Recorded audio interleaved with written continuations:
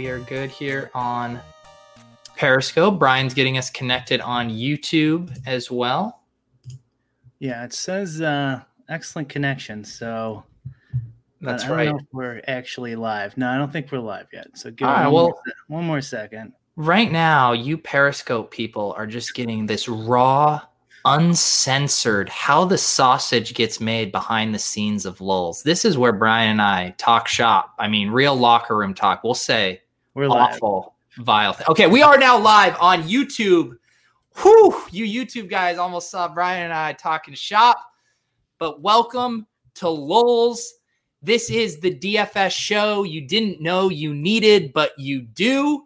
And we are back into the throes of DFS. We've got PGA, we got MMA, we got League of Legends, we got everything firing on all cylinders. And I'm joined right now, as always, with my co-host, Brick75. How we doing?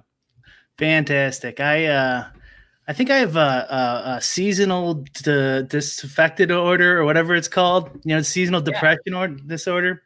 Because I love the summer, man. I love golfing. I was gonna say you got your baseball hat on. Is that a pro owners or pro players statement by wearing that hat? I didn't go that deep into it. Maybe I should have. Am I pro player? I'm pro neither. Okay, all right. I do want to gamble on it, so I want him to play. But my love of baseball isn't as strong as it used to be. Yeah. Well, I didn't know if you were going to go all siege on us and start trumping up the owners here. I don't have a degree from Notre Dame. I'm not a lawyer. So, are the A's your team, or is that just a random hat? They were my team growing up. Yeah. So I still have some hats from them. But like I think they made the playoffs. Last couple of years? I didn't even watch a game. Yeah, which is kind of embarrassing. I should at least attempt to do that. Just FYI, Brian, I pulled up the YouTube thing and it shows it still is waiting right now that I'm seeing. I don't think we're on YouTube. God, yeah, you're right. It was connected but not live. You're gonna have to start this all over. You guys actually did see how the sausage gets made. That was a false start. You guys got some free behind the scenes backstory of how Brian became an Oakland Athletics fan before Moneyball ruined everything. All right, now we're live on YouTube. All right. All right, guys. We are today. What the agenda is we are going to talk about this upcoming RBC Heritage PGA DFS. Last week was a bit of a bloodbath, so we got to get back on the right track there. We're going to recap our exploits in the League of Legends Online Championship, which also didn't go well for us. And we also have a few leads that we need to talk about. Brian and I have been receiving some messages. There's this mysterious RBX88 who's won 2 Milli Makers in the past few months, although he was just outed by DraftKings, and I believe Roto Grinders has an interview with him tomorrow as well. And also still the cash game bandit, the Cone 19, is still out in the streets riling people up. Maybe we'll talk a little bit about him. Brian, how has your week in DFS been? Pretty good. I keep tying with 150 people in League of Legends. So. Yeah. Now, is this even now that they bumped up? Because now we're back to some 4 gamers with LCK and LOL, right? Yeah, no, last night was nice. What's his name, bro? Brosanosaurus Rex or whatever took a solo first for 50K, and I was 8th. But I had a solo lineup 8th live, so that's pretty good. Not much else you can ask for. I'll make a confession. So I had taken my long hiatus. I hopped in the online championship, which we could talk about in a little bit. But then I noticed that I had that itch. And normally, I look at, I look at all the numbers. I run my crunches, all that good stuff and pick my lineups. But I didn't have time to do it last night. And I was laying in bed right before bed. And I was like, you know what? I'm just going to hand build one of these bad boys. I'm going to pull it up and fire it off. And I just realized, at the end of the day, Brian, I just love the game of League of Legends DFS, and you just can't keep me away from it, even if I don't have an optimizer in hand. I don't blame you. I was kind of thinking the same thing, actually. Not hand building. I'm not insane. But like with NASCAR, MMA, there's not a ton of sports right now. Yeah. Soccer. I haven't played soccer in a while, but I've played it enough. And what else is going on? But anyways, and then on Twitter, people were talking about, I can't remember who it was, said like, it was petty theft. He said soccer was like the worst sweat. Yeah. It's not a good DFS sweat, not a good DFS game. And I kind of agree with him. But anyways, what it made me think of is how awesome a DFS game League of Legends actually is. I know like it's kind of a joke to begin with, and there was nothing else you could play, so everyone played it. But it is pretty good. It is pretty good, like sweat. It's a pretty good watch if you're, if you want to go on YouTube and watch their live streams when they have them. Yeah. It's a cool game to model, and the Vegas odds are there. I don't know how much they mean. I was going to say, I think I would like to take credit for popularizing this trend of any time a big favorite gets upset, that just all the conspiracy theorists just come out in full force. The fix is in. We got a Wehan situation on our hands. I love that we are, perpetuators of the conspiracy economy, which we know plays so well in today's day and age. That's true. We weren't purposely doing that. It was pretty insane there for a couple of weeks, but I think we did get a bunch of people riled up, and Alex blames me now for whenever any team loses that I paid him off. It is pretty incredible. If you think of our arc with League of Legends, we launched a show to talk about DFS. The first night was NBA getting canceled. We quickly pivoted to making this a full-on League of Legends show. Then they got rid of the spring split, so then we didn't have multiple games. Yeah. So then we were out for a little while.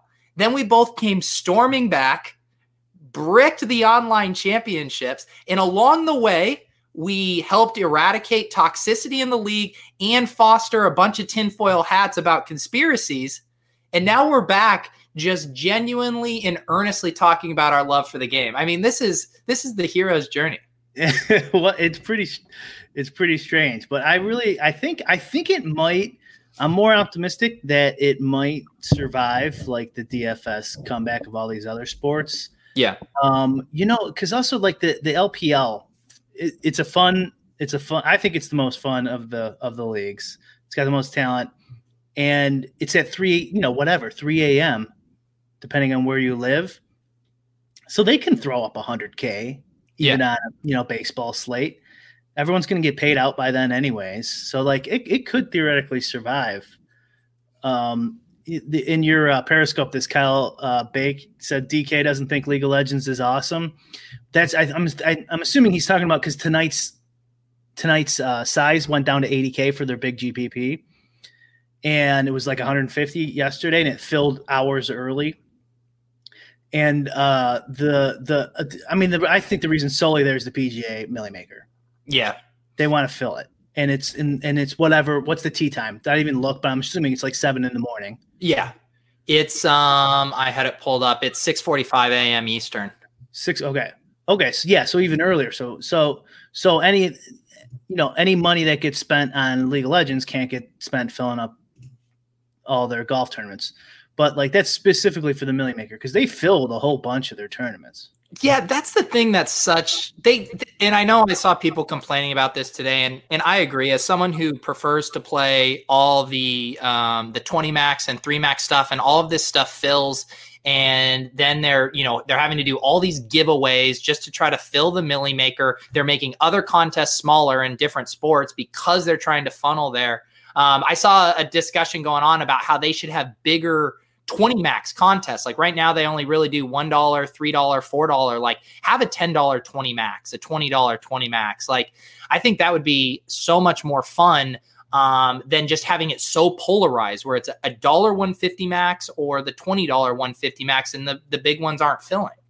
Yeah, I agree. I don't know how they come up with their what the problem is the law. Like the law says that they have to announce how many players will be in it and then that's it, and they have to stick to it. Yeah.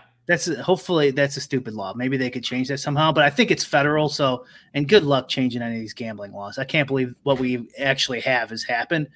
But like if they didn't have it, then it would work. They could probably they have a ton more flexibility to start at a whole bunch of different levels, but with just a smaller guaranteed prize pool, and everything that goes over, like in poker, right? Like back in the poker days, you just add to the guaranteed prize pool. So like if you make it like $100K guaranteed prize pool, $10, 20 max, right? And then like they know they're going to fill that. And then a bunch of people like it and it gets up to 140, 155K, 160K, something like that. It's all gravy. So like I think it's really because they're playing the guessing game because of that law.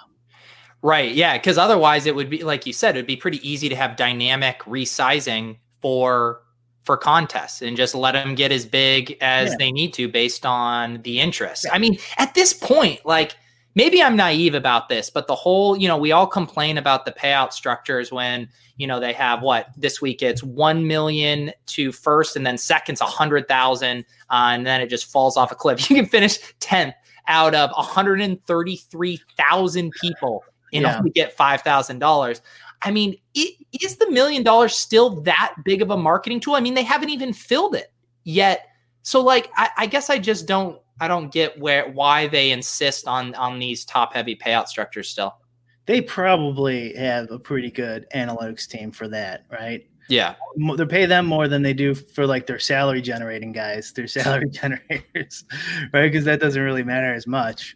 So I'm assuming they know what they're doing and hey, if that what brings people in, then so be it. But yeah, I mean, it would be nice to have the variety, and if the sport picks up, just in general, because DFS has kind of had a rough go of it the past couple of years, really, ever since Ethan Gate, really. Yeah.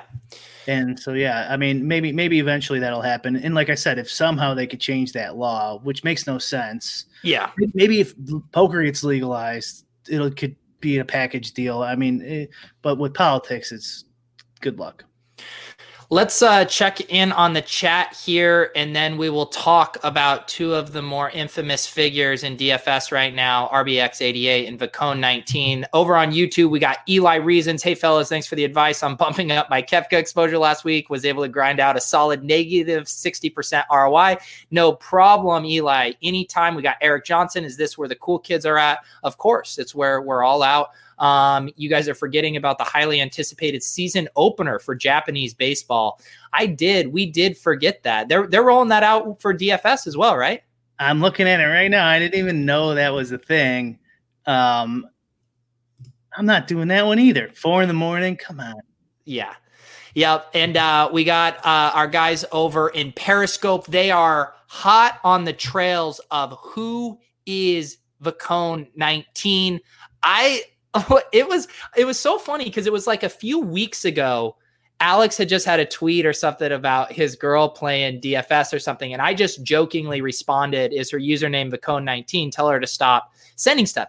And it got like 150 likes. And it wasn't that good of a tweet. But what I realized was everyone has experienced this phenomenon of getting unsolicited head-to-heads from Vacone19. I'm sure you count yourself among those. I asked DraftKings a couple years ago to block all requests to me because I would get a lot, and I don't know why, like friend requests and stuff like that. I don't even know how those work on DraftKings.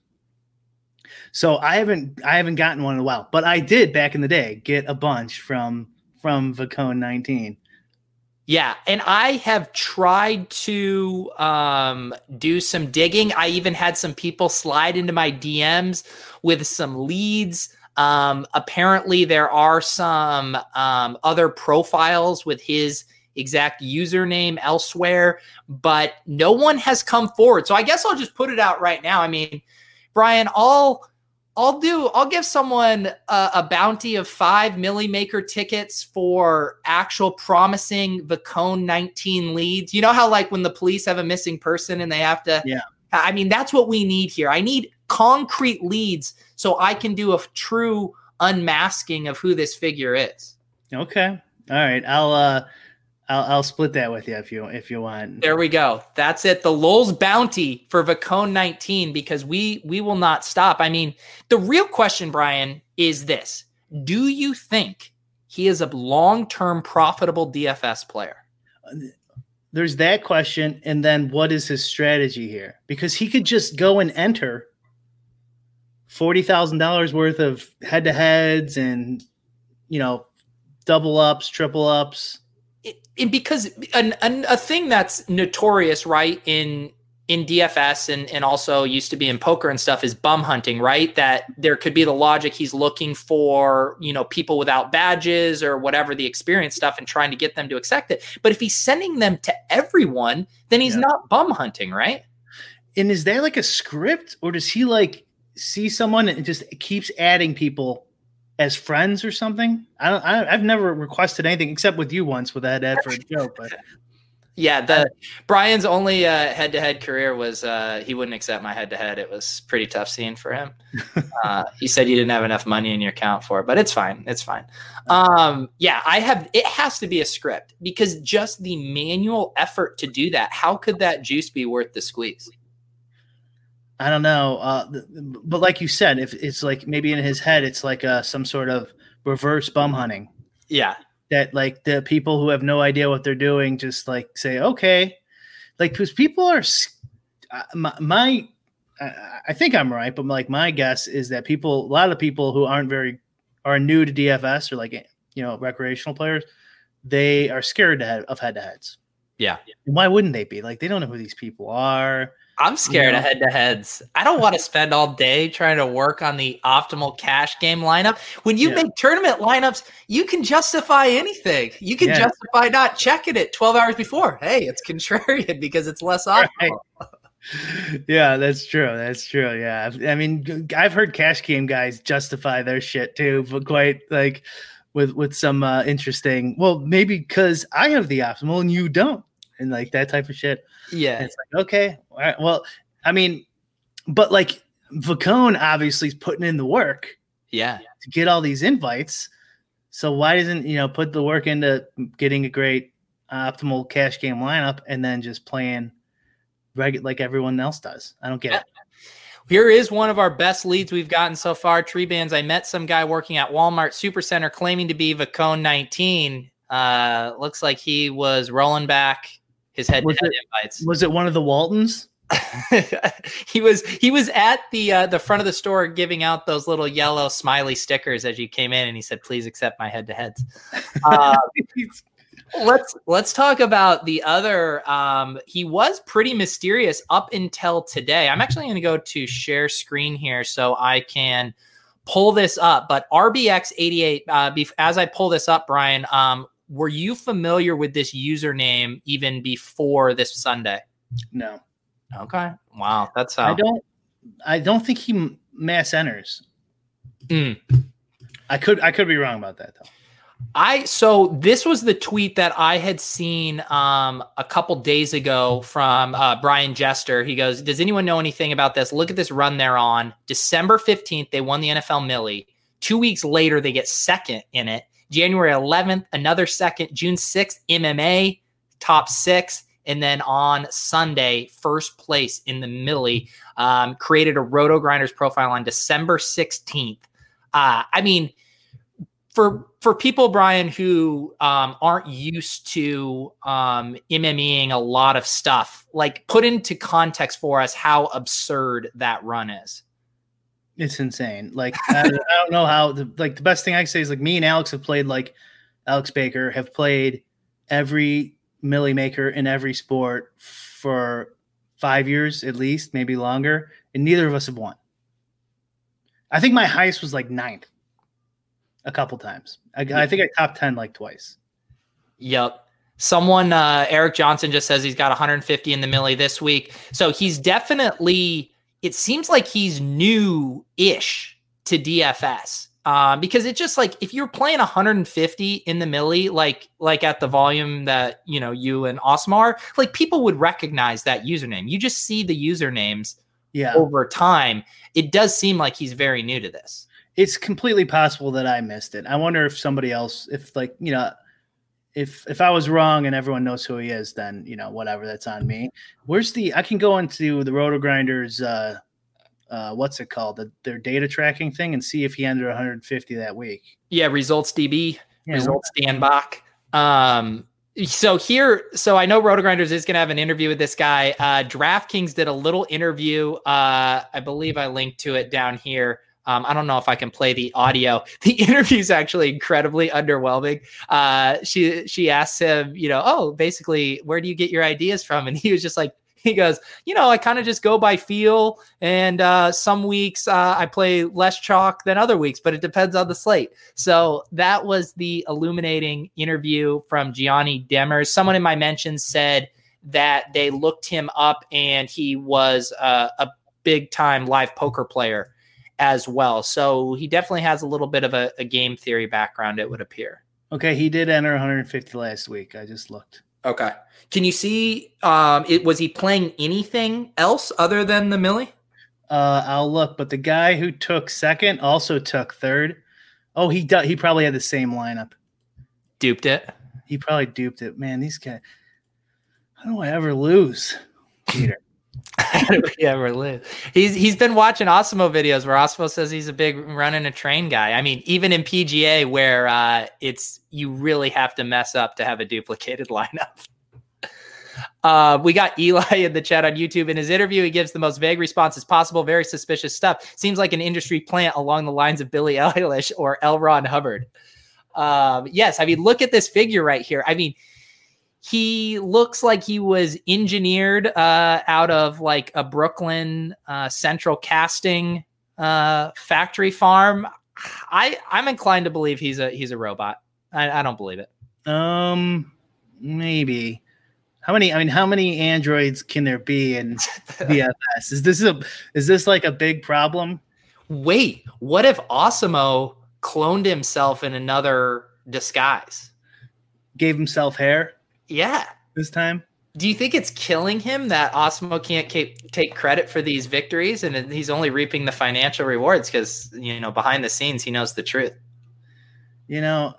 I don't know. I'm sorry. You're just making me depressed that I've never won a Millie Maker. So. Yeah, this is, you know what, Brian? I mean, you run so bad. You've never won a Millie Maker and you only have 990 subscribers on YouTube. I mean, I can't make the Millie Maker thing happen, but I can make 1,000 subscribers. So here's the deal. You guys, if you want any of the hot picks for the RBC Heritage this week, we need to get Brian to 1,000 subscribers on YouTube. I want you to head over there and I want you to smash the subscribe button. Smash it. Okay. And then all things will be coming up Brick 75 once you get that 1,000 YouTube subscribers. Okay. So I just checked. He didn't enter the 2,200 or the 555. Okay. Just the 150 in the Millie Maker. He might have entered, whatever, other tournaments, but none of the big ones. Okay. There you have it, guys. Gianni Demers, I don't believe he has a Twitter presence. I'm trying to smoke him out with these subtweets making fun of his looks. So, Gianni, if you want to come on Lols and prove to us that you are human, we will have you on. That's our promise to you. So, Brian, let's I actually real quick before we fully get into golf, do you have any thoughts? I was going to pull up this was my whiff in the League of Legends online championship. I took a stab, a single bullet that was stolen away from me by petty theft. Did you enjoy your time in the online championship, or are you glad to see it go? I'm not glad that I got my ass kicked. I screwed up and I golfed that day and I needed an extra hour because I screwed something up and I just rolled with what I had, and that turned out to be a big mistake because, as you said, you could justify any entry, any 150 entry if you think about it long enough. It's true. Yeah, I went with what I thought was an interesting lineup. I definitely didn't want to be duplicated. I played a traditional 4-3 that was featured 2 favorites. I had 2 ADCs in there. My big issue was Rogue just was too efficient with their win, didn't score enough points. I got kind of what I needed there from FNC down there on the bottom, but that foursome from Rogue. But I don't know. I don't really have many regrets about this lineup. I gave myself a really good chance, I think, to win if Rogue Warrior scores better. And a lot of those chalk lineups that had, who was it, G1 or whatever, at the top, yeah, there were a lot of those that were duped. Did you dupe? No, I had no dupes. You had no dupes, nice. And go back to Petty Theft's lineup. Yeah, I think he had just like a pretty standard lineup, didn't he? Yeah, right? He had a 1-2, 4 stack for G2, and 4. So a 4-2 with one off being team position. Yep. Yeah. So, that's just solid lineup. Were you heavy on G2, or were you fading that chalk? No, I think I was around 40% for most of them. Yeah. Whoever my like non-chalky team was, I think got crushed. Yeah. Yep. It was fun though. It was good to get back. I don't know about you. So I actually, I went golfing with a friend of the show, Bobby Gomes. We had him on our, MMA live stream, and that there was some kind of delay, I think, with the Rogue Warriors match where there was an internet thing. So I'm like walking down the fairway, like trying to pull up to look at the score in the stream to see what's going on. And then they hadn't started. I'm just like, what am I doing? I'm out golfing. It's like 80 degrees out, this beautiful day. And I'm like on my phone. I can't even see because the brightness is too much. And then you know how they have the scores up in the very top. So I'm like looking super close to figure out the scores. And then I realized I'm like, oh, this game ended with them getting like 9 total kills. I mean, what a just a shot to the heart. Yeah, especially when you play LPL a lot. Yeah. And you're used to like a bad team losing and still getting 16 kills. Yeah. You know? I know. Yeah, it was pretty brutal. It was brutal. Do it over again. Yeah. We'll get back in the mix. I got to circle back. I have to read one of the most savage comments we've gotten. Brick sub count chart probably looks like the stock market back in March, which also coincides with the time this podcast started and his informational videos ended. That is what we call tough but fair. That's true. Tough but fair. That's exactly what happened. This is the biggest Trojan horse ever. All the YouTube people turn into this show to just try to get just the littlest nugget from Brick 75 to make them a DFS player, and then they have to deal with me. Well, we're gonna do something today. How about? We are, and let's transition. Let's talk some golf. Did you have any takeaways from last week from a GPP perspective? No, nothing special really. There was, I mean, it's golf. It's golf. There's nothing really that stood out to me. I've watched so many of these and played so much that Spieth losing at the end. Whatever. That's no big deal. Morikawa's a stud. He's part of that group of young studs. Hovland. I had a lot of Hovland. I had a decent amount of Morikawa too. I was making a run 555 until Sunday personally, but I don't know. I thought it was just kind of your standard golf week. Here's one thing that was different is the cut line. And maybe you could share this link, although I'm sure everyone has it, the cut sweats. Yeah. What do you want me to pull up? Just cut. Let's see what it is. Cut sweats, .com/PGA. Yeah. Here, I'll share this back and you can walk me through what to go to. Yeah, that's fine right there. So this tells you this is Nelson's site too, right? Yes. This went up, I guess, the cut line there. Because when I last looked, it was 4% cut line. It literally says it was updated 2 minutes ago, I think. Oh, I wonder if that's like incorrect data then. Huh. Because It was no, those look. It looks right. Yeah, because Rom not making it, and Webb Simpson didn't make it. He's not even on there because he didn't make it by like 2 or 3 strokes. So he was on this one. But if you go up to the top one, I swear it was at the 4% range, but now it's looking like at the 8 or 9% range. That's not that bad, 8 or 9%. I would say like average is probably 10 or so, and it can get pretty crazy. It can get pretty high. It can get in the 20s or 30s sometimes, and that's 6 out of 6 of your golfers making it through the cut on DraftKings. Yeah, and when it was in the 4% range, though, that's pretty low. Yeah. And so I thought we could go over some math to kind of talk about that. Do you want to do that, or you want to like talk about? Yeah, no, let's do this. I think that's good. And then we can transition to maybe building a lineup for RBC Heritage, and we can look at what exposures we have right now. But I think this is interesting. You want me to add your Excel to the stream? Yeah, share that one I just shared with you. Let me see if you got it up there. Yeah, that's right. Okay. So I put here, I could just say this is just I made this up. This is their expected cut percentage. Okay. Yeah.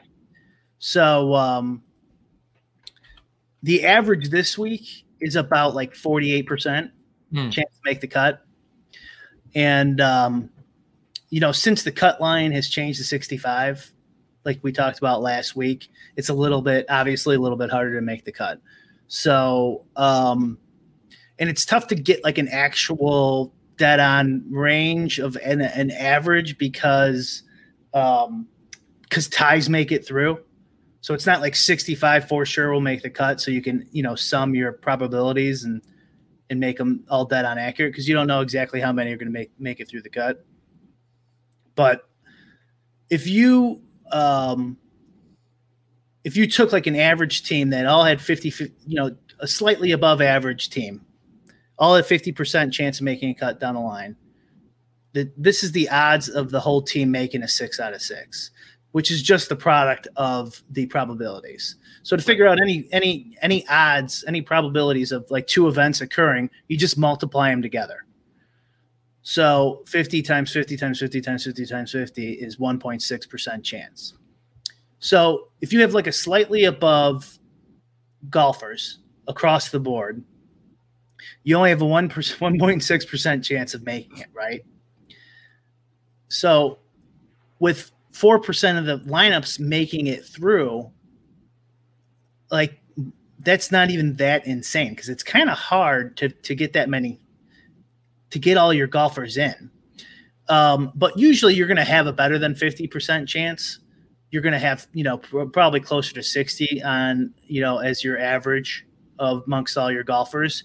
And you can see the difference here is it's, over double, almost triple the probability when you have, just add that slight percentage. But here's something interesting. If you add a stud, so like a stud for like Rory this week's like 81% chance to make the cut, 82, something like that. But most of the studs are around like 75 to 80. And a dud or whatever at 25% chance, and that's pretty low. That's kind of a garbage golfer that you're probably not going to have in your lineup anyways, but you might. You can see that even though the sum of the probabilities is the same as the average team, your chance of making the cut is less, right? So that's pretty interesting. And then if you go even more stud and dud here, you see that so like 3 stud golfers, 2 dud golfers, you see your probability cuts even in half, more than half from just the average lineup. Mm-hmm. So I mean, it's kind of, I guess, intuitive thinking that a bunch of average guys or a bunch of solid guys is going to give you a good shot at getting 6 guys through. And I say good shot, it's still only about 5% chance. Yeah. So how do you think about this in again, because I'm not as well versed in this stuff for fully understanding, but would you rather have 6 guys squeak in to the cut or have, 4 of them solid in there at the top with a really good chance to win, or let's say even 5, but 1 not make the cut. Like, how valuable is that 6 of 6 versus realistic upside to win the tournament? Yeah, I would say not much. Like, so this is valuable in cash games.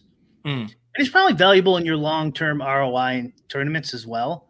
Like, if you're getting 3 points over your opponent, which you're not going to, because they're not going to make this lesser lineup usually.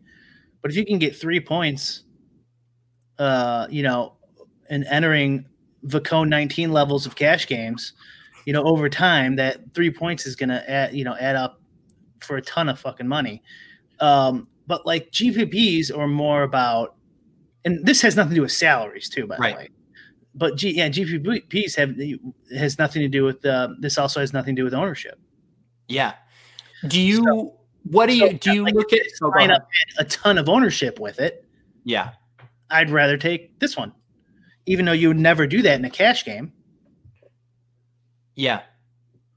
Do you have, like, so for you, when you max enter the Millie, do you look back at your rates for how many of your lineups made 6 of 6, and what are you generally about, would you say?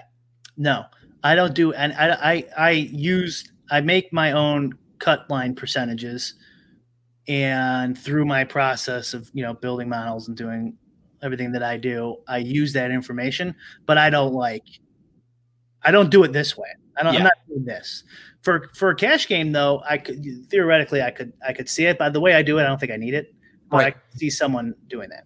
And I think the question someone would have is, if you're using someone else's projections, and if they're good projections, your hope is that the cut line percentage is going to be baked into that projection, like their odds of making the cut. Could you say that one more time? I didn't quite. So I'm just thinking, so if someone's watching this or wondering, like, how is this actionable to me? Yeah. If you're using good projections, are the projections going to have this likelihood of making the cut baked into that projection? They should. Right. I mean, I think you could still do something with this, including with that projection, having it baked in. But of course, like, if someone's got 100% chance of making the cut, their average, their mean is going to go up, right? Because they're getting way more shots over time at banking a golf tournament. Yeah. But here's another thing to take away is, unfortunately, this cut sweats data either updated and I didn't see it, went up to 8%, or he's just working on it or something, and that information is not right. But it was at 4% late Friday. Like, you don't have to feel that bad that your 6 and 6 didn't go through. Like, even if you take this team, it's only got a 5% chance. And when you mess with the probabilities at an individual level, kind of tweaking and getting your stud in to, like, but if you have to drop on the back end, you might be lowering your chances. Right. And this could, if you're hand building one team, it could certainly help. And this is in lieu of projections. Like, this is just like, okay, I'm looking at these 6 guys. Like, let's say you're handicapping it yourself. Yeah. You could go through it hand by hand and be like, okay, Alex has this guy at 41% and this guy at 63%, right? And you could just start typing in what the golfers have, and and then mix and match your. Let's say this guy got Rory on there, right? Mm-hmm. Like, that's kind of interesting. Rory pops onto this team, and it's still not as good as this kind of middle of the road team. Yeah. And you could do something similar for, say, MMA too, where you multiply, like, the knockout percentages or the win percentages to try to see, what are the odds all of my guys get a knockout or all get a finish or whatever, just to illustrate that none of these are going to be sure things. And a lot of those are going to be, sub 5% once you multiply them all together. Probably the simplest one would be inside distance. Yeah. So MMA inside distance odds, you could definitely do something like this. You'd probably have to be a little more creative. A slight problem with that, although I'd still do it and it'd be fun looking at it, is the markets are a lot smaller on those. Yeah. right? So they're not going to be as efficient as, these golf ones, especially if you look at the right sites, like they're getting hit pretty hard. There's pros working these lines. Yeah. So question for you, would you say in PGA that the ownership gravitates toward the safer options, the options with the best chance to make the cut versus just pure upside? Are we talking? So we're talking tournaments. Yes. Yeah. No, I mean, I'm not sure. I don't really use upside in my process. Mm-hmm. Right. So, I mean, can you do it in yours? Here's how I would do upside. And I was going to say this on our MMA stream, and we were all drinking and stuff, and I think I forgot. It depends how you do it. You could do it with standard deviation is a pretty good way to do it. But you can come up with whoever your guys are in any sport, doesn't matter, who you think are high, quote unquote, high upside guys, but you don't want to bump up their projection. And in an optimizer, and it should work this way in any of them, all you have to do is make his randomness higher, his or her randomness higher, and they will pop. Let's say you run 200 laps, they'll pop more. Yeah. Like this is what I was saying about how randomness doesn't matter. I mean, randomness doesn't matter from like a game theory perspective. Like it's not doing anything for you. People think it is. That's what I was getting at on the MMA stream. Is like it doesn't do anything for you game theory wise. But it does bullying the optimizer to do what you want it to do, right? What's that? It's like bullying the optimizer to do what you want. If you don't have as much Ian Poulter in it, and you want to crank up that randomness, that's how you're going to get more Ian Poulter in your lineups. Yeah. But I like doing it for high upside guys. Yeah. Because it's kind of just picking them a little bit more because it's given that wider distribution of point projections. Yeah. Which is what you think that guy does. So, other than that, though, I don't. In MMA, like I said this a few times now, I really think MMA is really like a paper, rock, scissors game theory thing. Mm. Like this fighter loses, so you got to pick this fighter. The people are taking him, so I got to take him. Yeah. And, you just hope you don't have one of those fights. I can't remember the fighter's name, like last week, where he gets like 55 points. In a win. Yeah. Here is Pete's trying his hardest to try and meet his weekly Ian Poulter name drop quota. Wait till you see my exposures, buddy. We're going back to the Poulter well. Here's a question from YouTube. I think it's BLZ. For PGA in these bigger fields and softer pricing, how do you handle setting a salary limit like 49, 8, or 50K with an ownership cap like 60 or 80% team ownership? And I'll just also kind of reframe this question because it's something I've seen my buddy Matt Jones over at Rotoviz start to discuss a little bit more. I mean, there's so many golfers and there's so many ways to build unique lineups that it really just seems like you should never be eating too much chalk in PGA because we're just not that good at actually projecting this. And there's so many options. So there's all that rolled into one. What are your thoughts? Yeah. Like I think when people say that we're not good at projecting a sport is like, I get what they're saying, but I don't think that's necessarily true. I kind of think that most sports are about the same projection ability. It's just that there's more variance inherent in the sport. So like, it doesn't mean that you can't project it for a profit over your opponents. Mm-hmm. Right. You know what I'm saying? Like, that's just kind of like a side point. What was the other part of that? So, going back to BLZ's question, he was wondering, I think he's about trying to get unique either via leaving salary on the table or capping a max amount of ownership in a lineup. Yeah. Okay. So with the cap, I probably wouldn't cap. If you did cap at 49, 49.8 or 49.7, I think that's fine.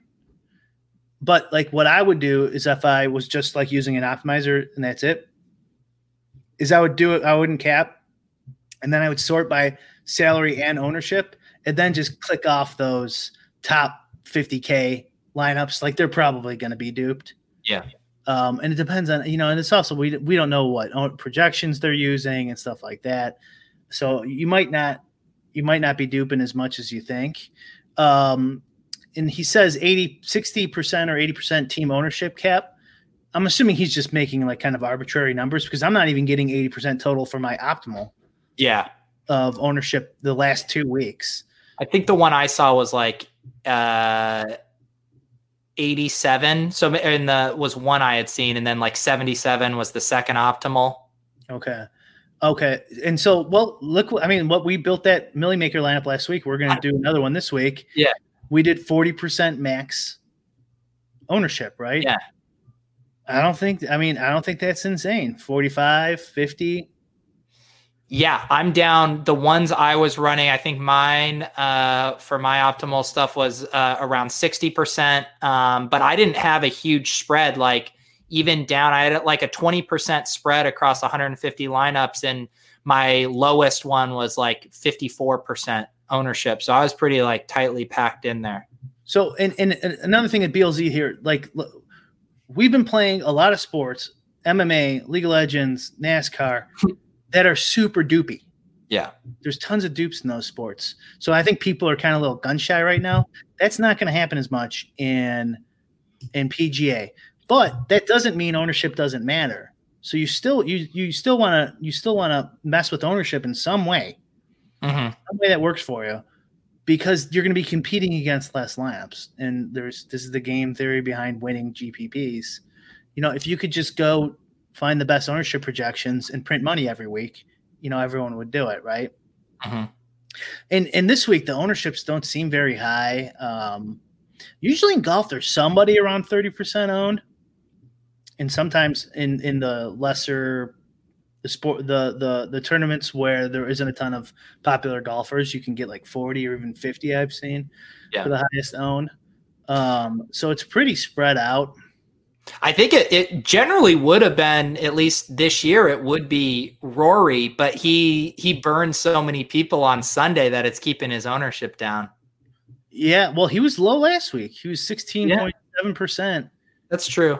That's pretty surprising for me. I had him like 5 clicks higher than that. So he was pretty low. Webb was even a little bit lower than I think everyone thought. He got like 25%. Yeah. I think a lot of people, like the duping since NASCAR, MMA and LOL have been the game everyone's been playing the last 3 months. I think people are way more aware of dupes now. Yeah. And maybe that's kind of what's lowered it. Yeah. Yeah. It's not too hard. Especially like I've just been playing a lot of the 20 max stuff, and I mean, hardly any of my lineups were duped at all. Like just going through, like you said, and lopping off some of the higher percentage ones and that were 50K salary. It's really hard to have a lot of dupes in golf, I think, unless you're just really jamming chalk. Yeah. It's kind of surprising, honestly. It feels like there should be some dupes, but yeah. Golf's a good DFS game. Golf's a pretty good DFS game. All right, let's make a lineup. Brian and I have established a new thing where each week we will build a Lulz lineup that we will each share 50% equity in. Last week we ping-ponged back and forth the picks. This week I thought we could build it together more collaboratively from the top down, just to get the type of build we want. And I don't know, do we want to set an arbitrary ownership threshold, or should that just use that like a guiding light? I would like to keep it under something. Yeah. Where is that line for you right now? I think, is it in like the mid 50s for you, like under that, or do you want to get more aggressive? Probably around 50. I was just going to say, I do have to reframe because I haven't been playing the Millie. I mean, we can pull up the contest here. All the money's at the top. So I think I need to probably get in a mindset that's a little more unique, aggressive. Okay. Do you want to try like 45 or something? Yeah, let's try like 45 and just be flexible with it. Yeah. Okay. Maybe as just a starting point, we could talk about, I'll tell you some of my top golfers, and I have no problem giving my exposures. Right now, I have Patrick Reed as my highest. My second one is my weekly curveball. Last week it was Poulter. This week, my second highest owned guy, as of right now, I have the right to change this, is Jason Kokrak at 24%. Then I have Rory, then Xander, and then Gary Woodland. That's my top 5 right now. Okay. Well, let me check and see. I mean, I'm going to redo mine, but I did do some for the show. Yeah. And I was also liking Patrick Reed and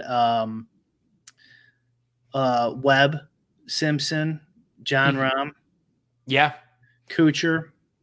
Okay. Yep. I have John Rahm in my top 8. And also for Eli reasons in the chat, Ian Poulter, my 7th highest owned guy at 21%. You got any love for Poulter again this week? 18 in this run. Okay. There we go. Welcome to the good side. Some of the cheaper, if you want to call them cheaper, JT Poston and Joel Damon. Yeah. I have a decent amount on them. And Rory Sabatini. Me too. I feel like he's going to screw me. Dude, he's in my top 10. I got 20% of him. He could strike it. He can get hot. He's probably not going to win it for you, but he could be in a lineup. You know, there's just a lot of stud, like 3 years ago studs who are priced really cheap. Jason Day, Sergio Garcia, Snedeker is pretty cheap. These other guys in the 8,000s, Koepka, Dustin Johnson, Gary Woodland, Ricky Fowler. Yeah. These guys have all been over 10,000. Yeah. Yeah, I know. I think it was it Nolan over at Osmo that did a tweet just showing like all the studs you could jam in. And whereas if that, tournament was a year ago, the salary would have been at like 60,000 to get those golfers in there. Yeah. Yeah. No, it's crazy. And I think it's the young guys who've replaced them. So you got Morikawa, Daniel Berger he had an injury, I think like a year and a half ago or something. Yeah, I'm pretty sure. And so it looks like he won last week. It looks like he's finally healthy. Yeah. He's not super young like these other guys, but the other young guys, Victor Hovland, I mentioned him last week. Him and Morikawa are studs. And then some of the Asian players, Byung-Hun Yan and Sung Jae Im. Yeah. I mean, anyone who watches golf, these names aren't going to be surprising to them, but there's a lot of good young golfers. Luke List is playing this week. He's a bomber. Speaking of bombers, where are you at on Beefy DeChambeau? I have very little of him this week. I have 14% right now. Okay. That's more than me. So, okay. Here's some matchup odds news. Okay. Some of the odds that are flipped from head-to-head matches to what you'll see on just whatever Bovada or whatever generic winner odds. Yeah. Right. First place odds or even top, T5, T10, whatever. So what I've noticed who's flipped is Corey Connors over Bubba Watson. Corey Connors is favored there, and I think in most winners he's not. Matt Fitzpatrick over Kisner is another one where Kisner's kind of favored in odds on some of these. Just so people, if they're not familiar, Brian, when they hear you say this, is the implication that the smart money is coming in on someone and that's moving their odds and would therefore maybe for you move their projection? I think all odds are moved by smart money, but the implication here is that the head-to-head odds are two-way lines. So they're sharper. Mm-hmm. And so when you have just a one-way line, so you can only bet the winner. So like, let's say, for example, just to explain this, some people probably don't know this stuff. If you have Rory McIlroy plus 200 to win the tournament, whatever, plus 900 to win the tournament, there's no minus 900 to not win the tournament coming back. So the book doesn't have to take action on the other side, which I think is actually illegal in a few states or like a few countries that you have to do two-way lines. So they could bake in a ton of juice into these winner handles, and they don't have to take action on the other side. It doesn't mean there's no value. There still is tons of value there, and there's people hitting them and then sharpening them up along the way. Yeah. So it still has value, but if it doesn't have the other side coming back, it's not as much. So when you look at the head-to-head odds, it can give you some indication on where those ones, like the small minutia there, that, you know, like, okay, this guy should be higher than this guy should be higher than this guy, could kind of utilize that. Well, and also to kind of hammer home that point, it's like if you win for a while there, you'd see Tiger Woods' odds would always be juiced up, kind of disproportionate relative to his maybe inherent value or projection, just because he was the popular guy that everyone wanted to bet as an outright. But your point is saying if that was a two-way line and you were able to short Tiger Woods, that price would become much more efficient because there'd be money coming in to balance that out that didn't agree with the inflated price. Yeah, for sure. And think about it from a bookmaker's perspective. Like if you have to make 150 bets, like that's hard, and you have to control it and manage it and make sure that you're not getting screwed. Now, the other way, now you're looking at 300 bets, right? And this is why like smaller markets are easier to beat in sports betting, like college sports. Mm-hmm. Is because there's so many games. The bookmaker can't make all the lines perfect. Yeah. So it just doubles the amount of lines he's got to track, and yeah, for sure, they're gonna be way sharper on a two-way line. Okay, sorry, we went on that tangent. So then back to these lines you're looking at. Who now is more interesting to you than they were maybe a few hours ago based on this movement? So Billy Horschel. Yeah, I'll just name some without going down the whole list. Dustin Johnson. So they got Dustin Johnson 40 cents favored over Koepka. Okay. What was another one that stuck out here? Billy Horschel. I just said Billy. Yeah, Horschel. you said Horschel. Yep. Abraham Answers kind of getting up there. This head-to-head has Morikawa slightly favored over Xander, which should probably surprise a few people. Yeah. This wasn't one I was thinking, but you'll love it either way. They got Ian Poulter, big, heavy favorite over Sergio. That's right, Sergio. You got nothing. Kuchar slight favorite over Berger. Okay. And there was so this is why I'm getting more Jon Rahm. Jon Rahm favored over Xander by 51 cents and Bryson by 25. Okay. All right. So I would look to stick Rahm in there as our first pick. I like it. What ownership do you have Rahm at right now? Let me look. 15. Okay. Yep. So that takes a pretty penny of our.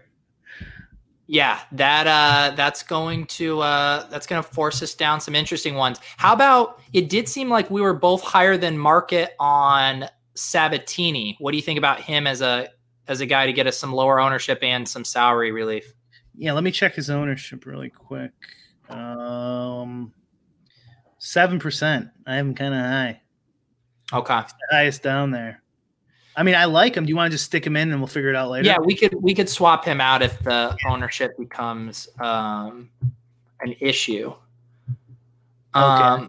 So who'd you have on your list of so my top exposures? I'll list my top 10 again here. Reed, Kokrak, Rory, Xander, Woodland, Dustin Johnson, Poulter, Rahm, Sabatini, and then Oosthuizen. I feel like we have to go back to the Poulter well. God, I love it. That's music to my ear. Let's check his ownership really quick. I had it at like 8 or 9, I think. Shit, I got it at like 10. Okay. Maybe too much. Well, we might go over 45. Let's just we can see. We'll see. We can just take a guy who's like low to make the cut, just even though I just did that whole spreadsheet thing. Fuck it. Are there any other guys that you who are some of your top guys? Is there anyone else in, say, that like 8 or 9K range? Poston, Damon, You're talking salary. I thought you said like 9% range. Oh, sorry, I was meaning like in that 8 to 9K.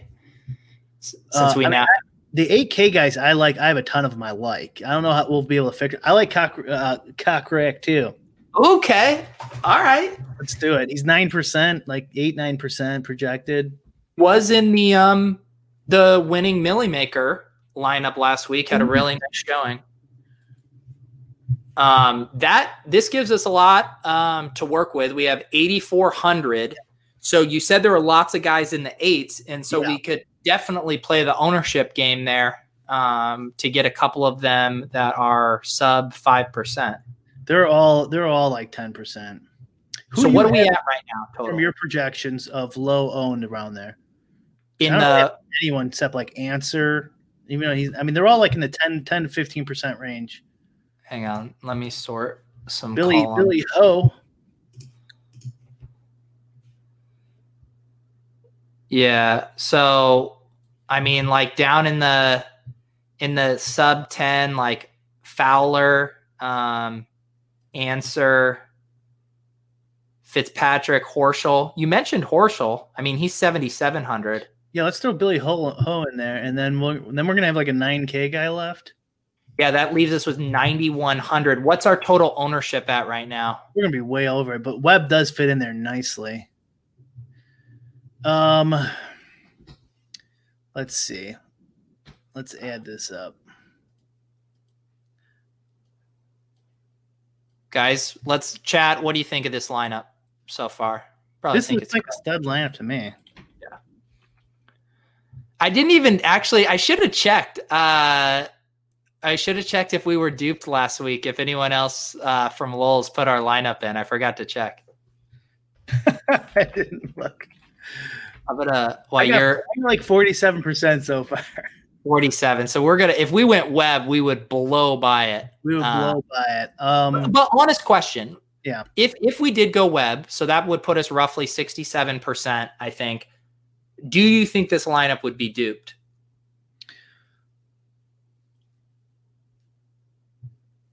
Because really that's all it comes down to, right? I would say in the Millie Maker, let me see. I can actually four guys under 8K, that has to be pretty unique, right?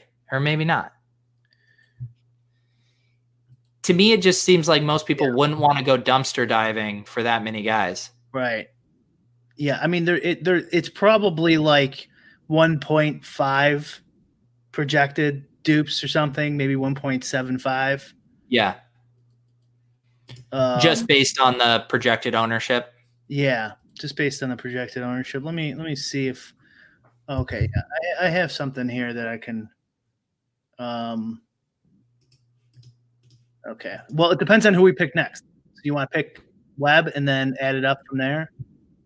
Yeah. So what do you have anyone else that we did talk about liking Reed, and you get an ownership discount on Reed by about probably 5 percentage points of ownership going from Webb to Reed. I don't know if you have a lean there. Let's take a look here. I think I like Webb. Yeah. And he's favored by 26 cents over Reed. Okay. All right. So go Webb here.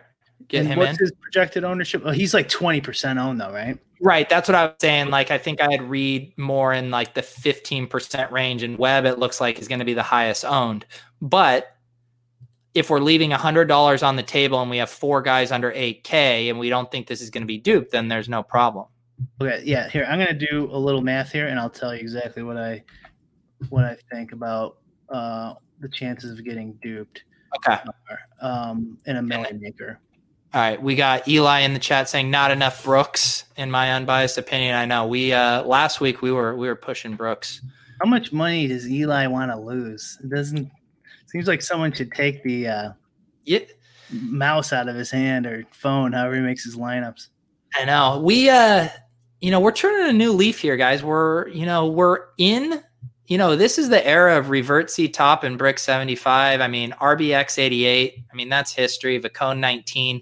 These guys are in our rearview mirror. Okay, we're ushering in a new era. What's the total salary? $49,900. Yeah. Yep. We are at $49,900. Speaking of updating numbers, I mean, I can't tell if this. I don't know if YouTube refreshes it, but if you guys haven't subscribed, I mean, I thought we were going to get Brian to 1,000. I mean, if anything, Brian shouldn't give you this right now. I'm sure they really care about our lineup being duped. Hey, this is how the sausage gets made here. I guess I could show. Nah, I won't. It's okay. I'm good at vamping. Let's see here. We got Wes was in the chat earlier saying that Rory's going to push 20% this evening. I agree. I think he'll definitely be right there. I had him right now like around 19%, but I think we'll see that tipping point. I agree. Yeah, let us. I think I'd have to like redo this whole thing to put it in. I can't do it right now. It's okay. I'm good with this. We can discuss if we make a swap.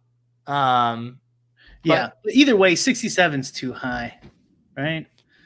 Or do you want to do it later? Who is the highest owned of these punt plays? Probably. Is it Sabatini or Pol? I can't imagine it's Kokrak. No, Sabatini's low. Kokrak's a DFS darling. Poulter is higher than those two. And then who's the other guy? Horschel. Yeah. Our boy Poulter, I have him the highest. All right. Let's make a tough decision. I mean, I feel like we either go from Webb to Reed or we swap out Poulter for someone else in the 77 range. Why don't we do both? Okay. Webb to Reed and then somebody else. So then that gives us 7,900 to work with, and then whatever that adds up to ownership wise. Okay. Go down to the 7,900 guys. Yeah, let's see here. Our boy Lowry failed us last week, huh? Oh, is Scheffler out? He's out, yeah. Okay, I missed that. Got to make sure he's not in any of my lineups. Okay, Lowry's the lowest owned there, from what I'm seeing. Yeah? Louis Oosthuizen, if you want to ruin your entire weekend when he withdraws Thursday at 8:05. What's it? Lowry was the draft cheat mush last week, right? I didn't see his PGA picks. I think Lowry was one of his guys that he burned people. The only other guy that what was Oosthuizen's 7%, so or 6%. He's low enough. Yeah, I like him, but I don't mind Lowry either. Who do you want to go with to wrap this up? Either one. I don't care. Let's go Louis. Okay. Let's go Louis. We'll leave 200 on the table. We got a quad of 4 sub-8 guys: Patrick Reed, John Rahm. I think this thing's going to be pretty unique. I say we fire it off. All right. Oh. Wes Burden says we should have went with Benny on here. That's true. We could have. That would definitely have been low salary, low owned. All right, guys. I think that is going to wrap it up. Thank you guys for chatting with us in the YouTube and Periscope comments. We've mentioned this before. We have this is up on iTunes and your podcast choice. We'll get that up soon as well, this episode. So if you guys prefer to consume it on the go, you can always do so there. Yeah, and feel free to, if you drop us questions during the week, we can get to them on the show as well. I know Brian's been getting some stuff in a Discord that we're always happy to answer. Brian, do you have any final words of wisdoms? If it's tough to get 6 out of 6, so don't beat yourself up over it. Yeah, I'm kind of like a 5 out of 6 guy. We got to have realistic expectations. Maybe a chance to min cash. Little min cash, little 5 of 6. We call that living the dream, Brian. All right, guys. For Brick 75, for RBX88, for Vacone 19, for getting 6 of 6 golfers through this weekend. I'm Peter Overzet, and this has been Lulz.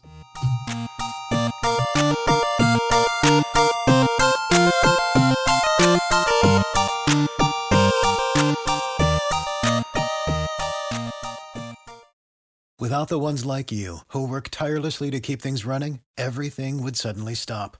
Hospitals, factories, schools, and power plants, they all depend on you.